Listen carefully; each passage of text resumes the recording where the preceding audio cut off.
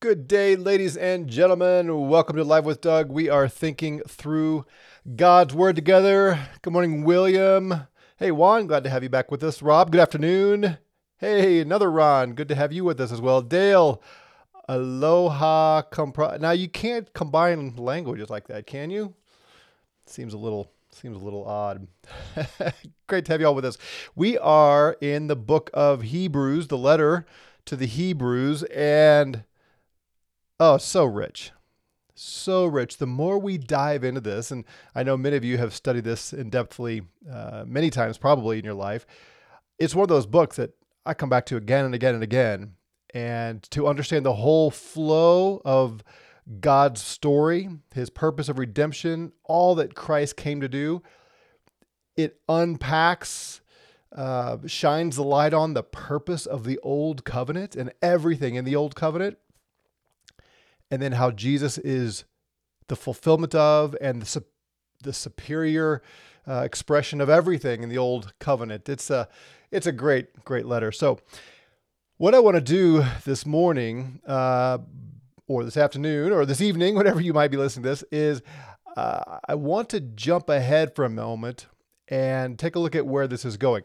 One of the things that we must get better at as Bible students is reading large chunks. And I know I've shared this with you before, but I want to come back to it again and again because we need to be reminded.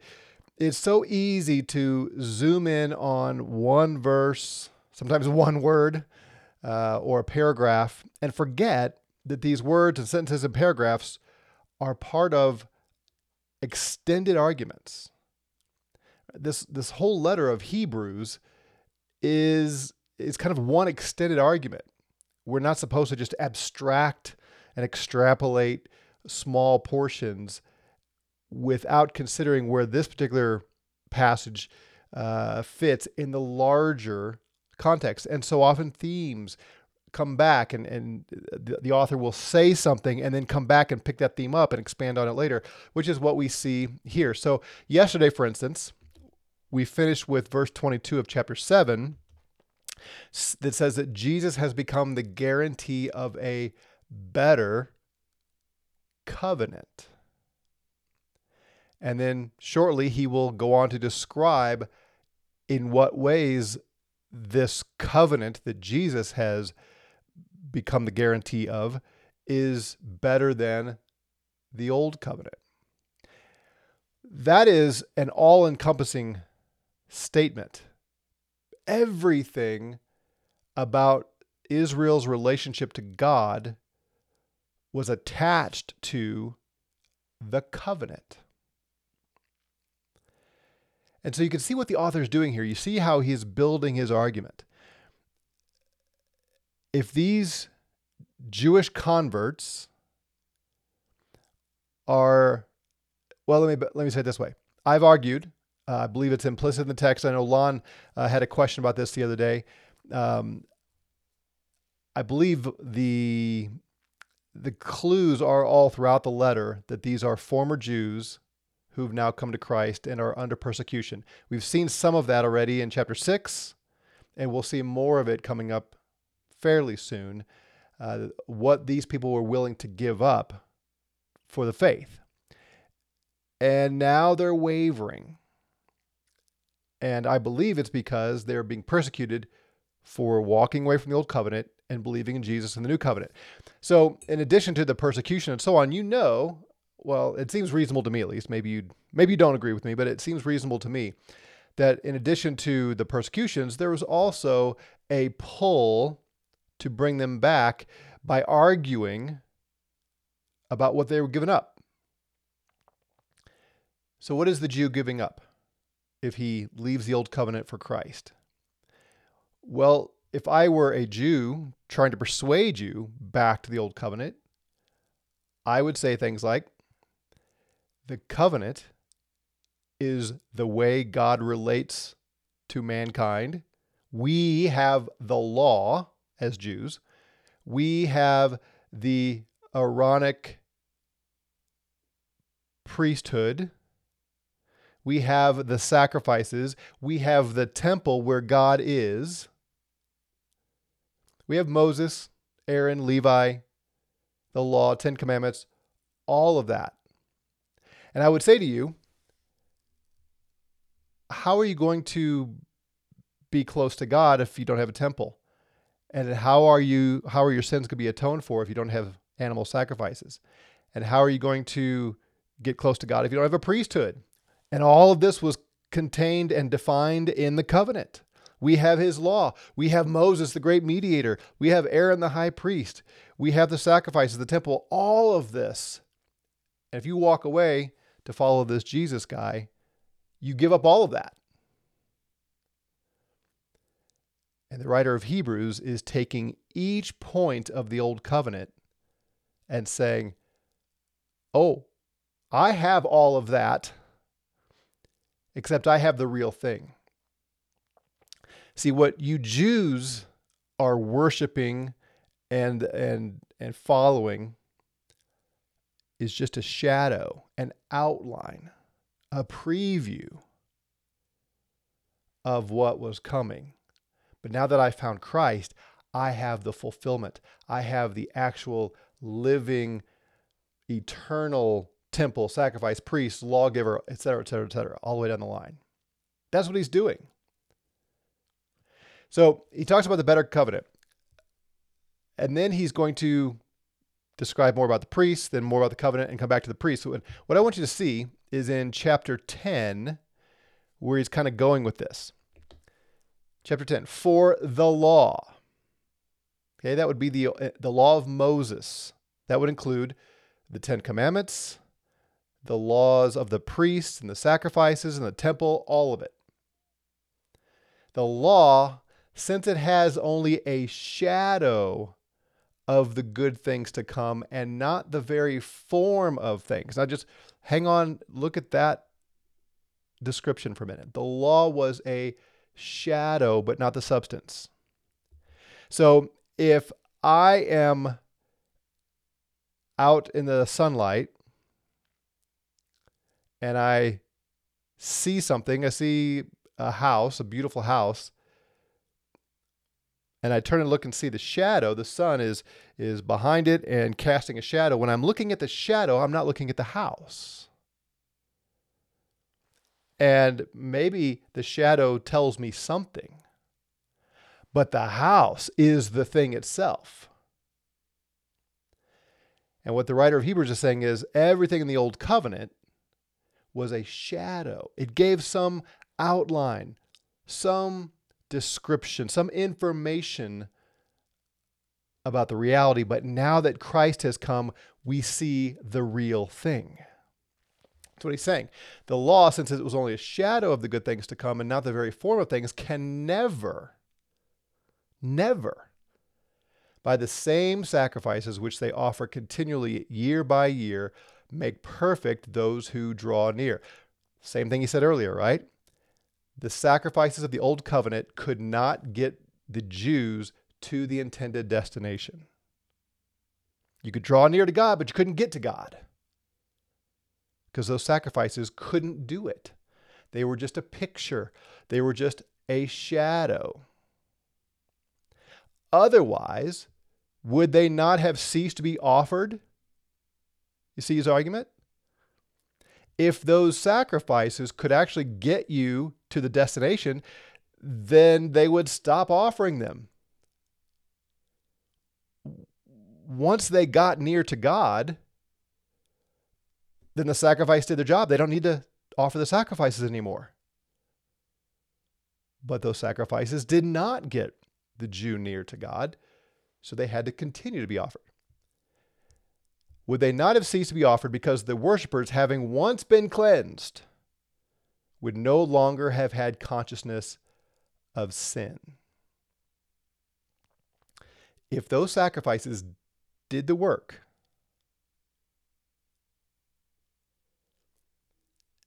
then they would have stopped offering them because their conscience would have been clear. Arch Deluxe, I'm glad you're with us. This is hopefully going to help explain what appears to be a disconnect between what I'm saying and what you're saying. Those sacrifices, now the author is telling us what the sacrifices did in the Old Covenant. They didn't atone for sins. They are a reminder of sins year by year. Why? For it is impossible for the blood of bulls and goats to take away sins. Impossible. Offering animals cannot take away the sins of humanity. So what the writer of Hebrews is doing repeatedly here is showing Moses and Aaron and the temple and the priesthood and all that was good in its day. It was the revelation given to the Israelites. But it was telling the story of Jesus. And it was a shadow to give some outline, a penumbra of the reality, a picture. But Jesus is the reality. I mean, that's how he starts the letter off. In various ways of old, through the prophets and so on, God spoke here and there, but now he's spoken in a Son, S-O-N. And the Son is superior to everything in the Old Covenant. And so now he's arguing, now that the fulfillment has come, we are to leave behind the old and press on to the new, which is consistent with everything else the New Testament says, including Jesus himself said it over and over and over again. All right, so back to chapter 7. I just want you to see where we're going because this is so important to see the flow of arguments and context and these repeated themes and something stated and it's redeveloped later on, that kind of thing. All right, so back to chapter 7, verse 22. So Jesus has become the guarantee of a better covenant. And then he's going to speak of that covenant more fully, but he spends a little bit more time on the priests. The former priests, on the one hand, existed in greater numbers. Why? Because they were prevented by death from continuing. Right? That's one of the weaknesses of the Old Covenant priesthood. These priests could not continue to do their work because they kept dying. But Jesus, on the other hand, because he continues forever, holds his priesthood permanently. Jesus is superior to the Old Covenant priests because they kept dying. He lives forever. Going back to the promise made in Psalm 110, you are a priest forever according to Melchizedek. Therefore, he is able also to save forever those who draw near to God through him, since he always lives to make intercession for them. All right, we finished with that yesterday. That's really great news. We don't have a priest that's possibly going to die next week. And now who's going to offer sacrifices on our behalf? Now who's going to take us into the throne room of God? That's not the kind of priest we have. We have a priest who lives forever. Therefore, he is forever able to save us because his priesthood and his sacrifice is eternal and effective. He goes on, for it was fitting for us to have such a high priest, holy, innocent, undefiled, separated from sinners, exalted above the heavens. Now, imagine you are one of these Jews trying to persuade these people back to Judaism. And this guy is telling those you're trying to persuade about this high priest.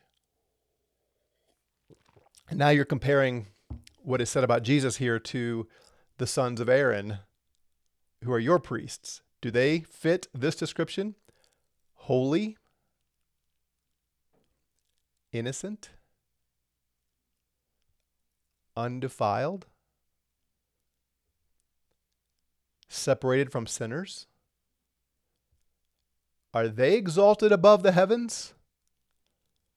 Of course not. Look what he says about those priests of Israel. So Jesus does not need daily, like those high priests, to offer up sacrifices first for his own sins and then for the sins of the people. That's what the Jewish priest had to do. Before he could take on the priestly role and offer the sacrifices for the people, he had to offer sacrifices for his own sins. Jesus, our high priest, he does not need to offer up sacrifices for his own sins. He doesn't have any sins. He's holy, perfect, separated. He's apart from sinners. And he doesn't dwell over there in that building or work in that building in Jerusalem. He's exalted above the heavens. He outranks everyone and everything, which is the whole point of chapter 1, remember? Even the angels call him God and worship him.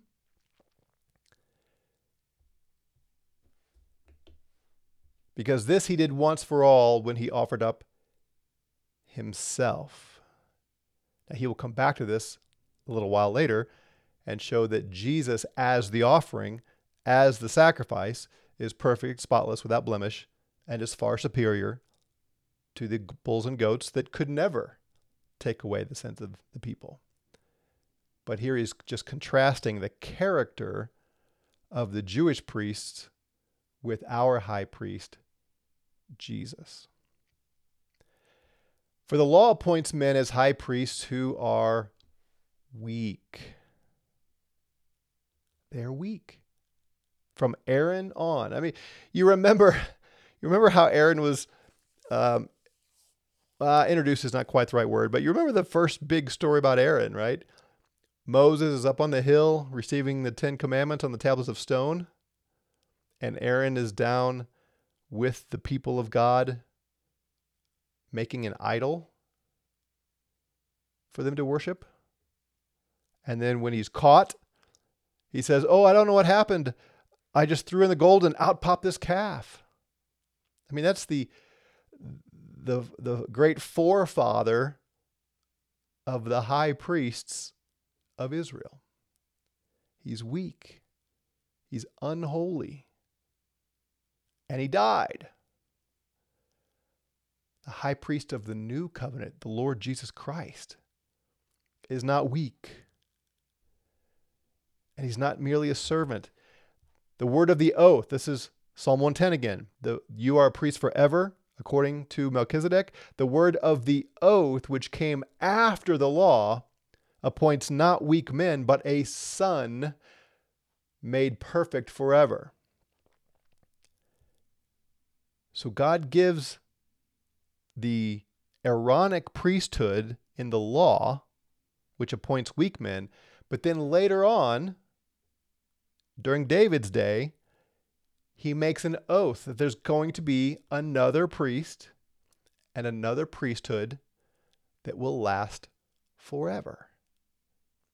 And it's not just Aaron, a servant of the kingdom. It is a son who, and here again is another word from the telos group to reach the goal. He is the one who has made or achieved the goal forever. His priesthood, his sacrifice, everything is enduring. Now, in case you haven't been following along closely, he gives us a summary statement here. Now, the main point in what has been said is this. This is where all this was heading. We have such a high priest who has taken his seat at the right hand of the throne of the majesty in the heavens. Think about that. Our high priest, again, it sort of envision this debate between the writer of Hebrews and some of these Jewish apologists. You want us to go back to the temple service and the animal sacrifices and the priesthood of Aaron. But your sacrifices can't take away sins. Your priesthood does not get us into the presence of God. He's still behind the curtain in your view of things. And your priests all die. Our priest lives forever. Our priest has an effective sacrifice that actually does the work. And our high priest has been exalted to the right hand of the majesty on high in the heavens. So why would we give this up and go back? He is a minister in the sanctuary and in the true tabernacle, which the Lord pitched, not man. Ooh, that's a blow. You all are worshiping in a tabernacle that man made. But our high priest is in the true tabernacle. See the language? We looked at chapter 10, the language of the shadow and substance idea. The earthly tabernacle that man made is a shadow of the real tabernacle that the Lord made. It gave some vague picture of the reality, but now Jesus has entered into the reality, the substance. For every high priest is appointed to offer both gifts and sacrifices, so it is necessary that this high priest also have something to offer. Now, it sounds like he's going to get into offering himself as the sacrifice, but he goes into a little bit of a tangent, and then he comes back to that later on. He says, now, if he were on earth, if our high priest was serving in an earthly tabernacle, he would not be a priest at all. He's already started this point, right? Because he's not of the right tribe. He can't be a priest in the earthly tabernacle because he's not a Levite. So the fullness, the real tabernacle has a priestly order that's not from Levi, but from Judah. Really, it's from Melchizedek, right? But not from Levi. If he were on earth, he would not be a priest at all, since there are those who offer gifts according to the law. That's the old covenant priesthood. The law puts them in the position of offering sacrifices. That's not the new covenant priesthood. The new covenant priesthood is entirely different from the Levitical priesthood. The sanctuary is different. The sacrifice is different. The high priest is different. The location is different. The entire covenant is different. The priests in Jerusalem were serving a copy and a shadow of the heavenly things. There's that term again. They're serving in the shadow, when now the fullness has been revealed. They should stop serving the shadow and serve the fullness and go to Christ, the real high priest of the real tabernacle of the new covenant. But they're serving the copy, the shadow of the heavenly things, just as Moses was warned by God when he was about to erect the tabernacle. For see, he says, that you make all things according to the pattern which was shown you on the mountain. Moses was given very minute details of how to build the tabernacle, because it was going to teach something, foreshadow something about the eternal tabernacle in the heavens, where Jesus is the high priest with the eternal sacrifice that is effective and powerful and actually does take away sins, and is superior to Aaron in every way. So these people are being tempted to go back to the shadows. And the writer of Hebrews is saying, no, no, no, no. No, no, no, no. Do not go back to the shadows. We have the substance. We have the reality. Hold fast to Christ, his priesthood, his temple, his sacrifices. It is vastly superior. William K. says, take a look real quick and then we got to move on. On YouTube this past week, a quote Christian guy suggests that Christian men get circumcised and circumcise their boys so they can start keeping Passover feasts, etc. Yeah, that's dangerous ground. Paul says explicitly, circumcision means nothing any longer.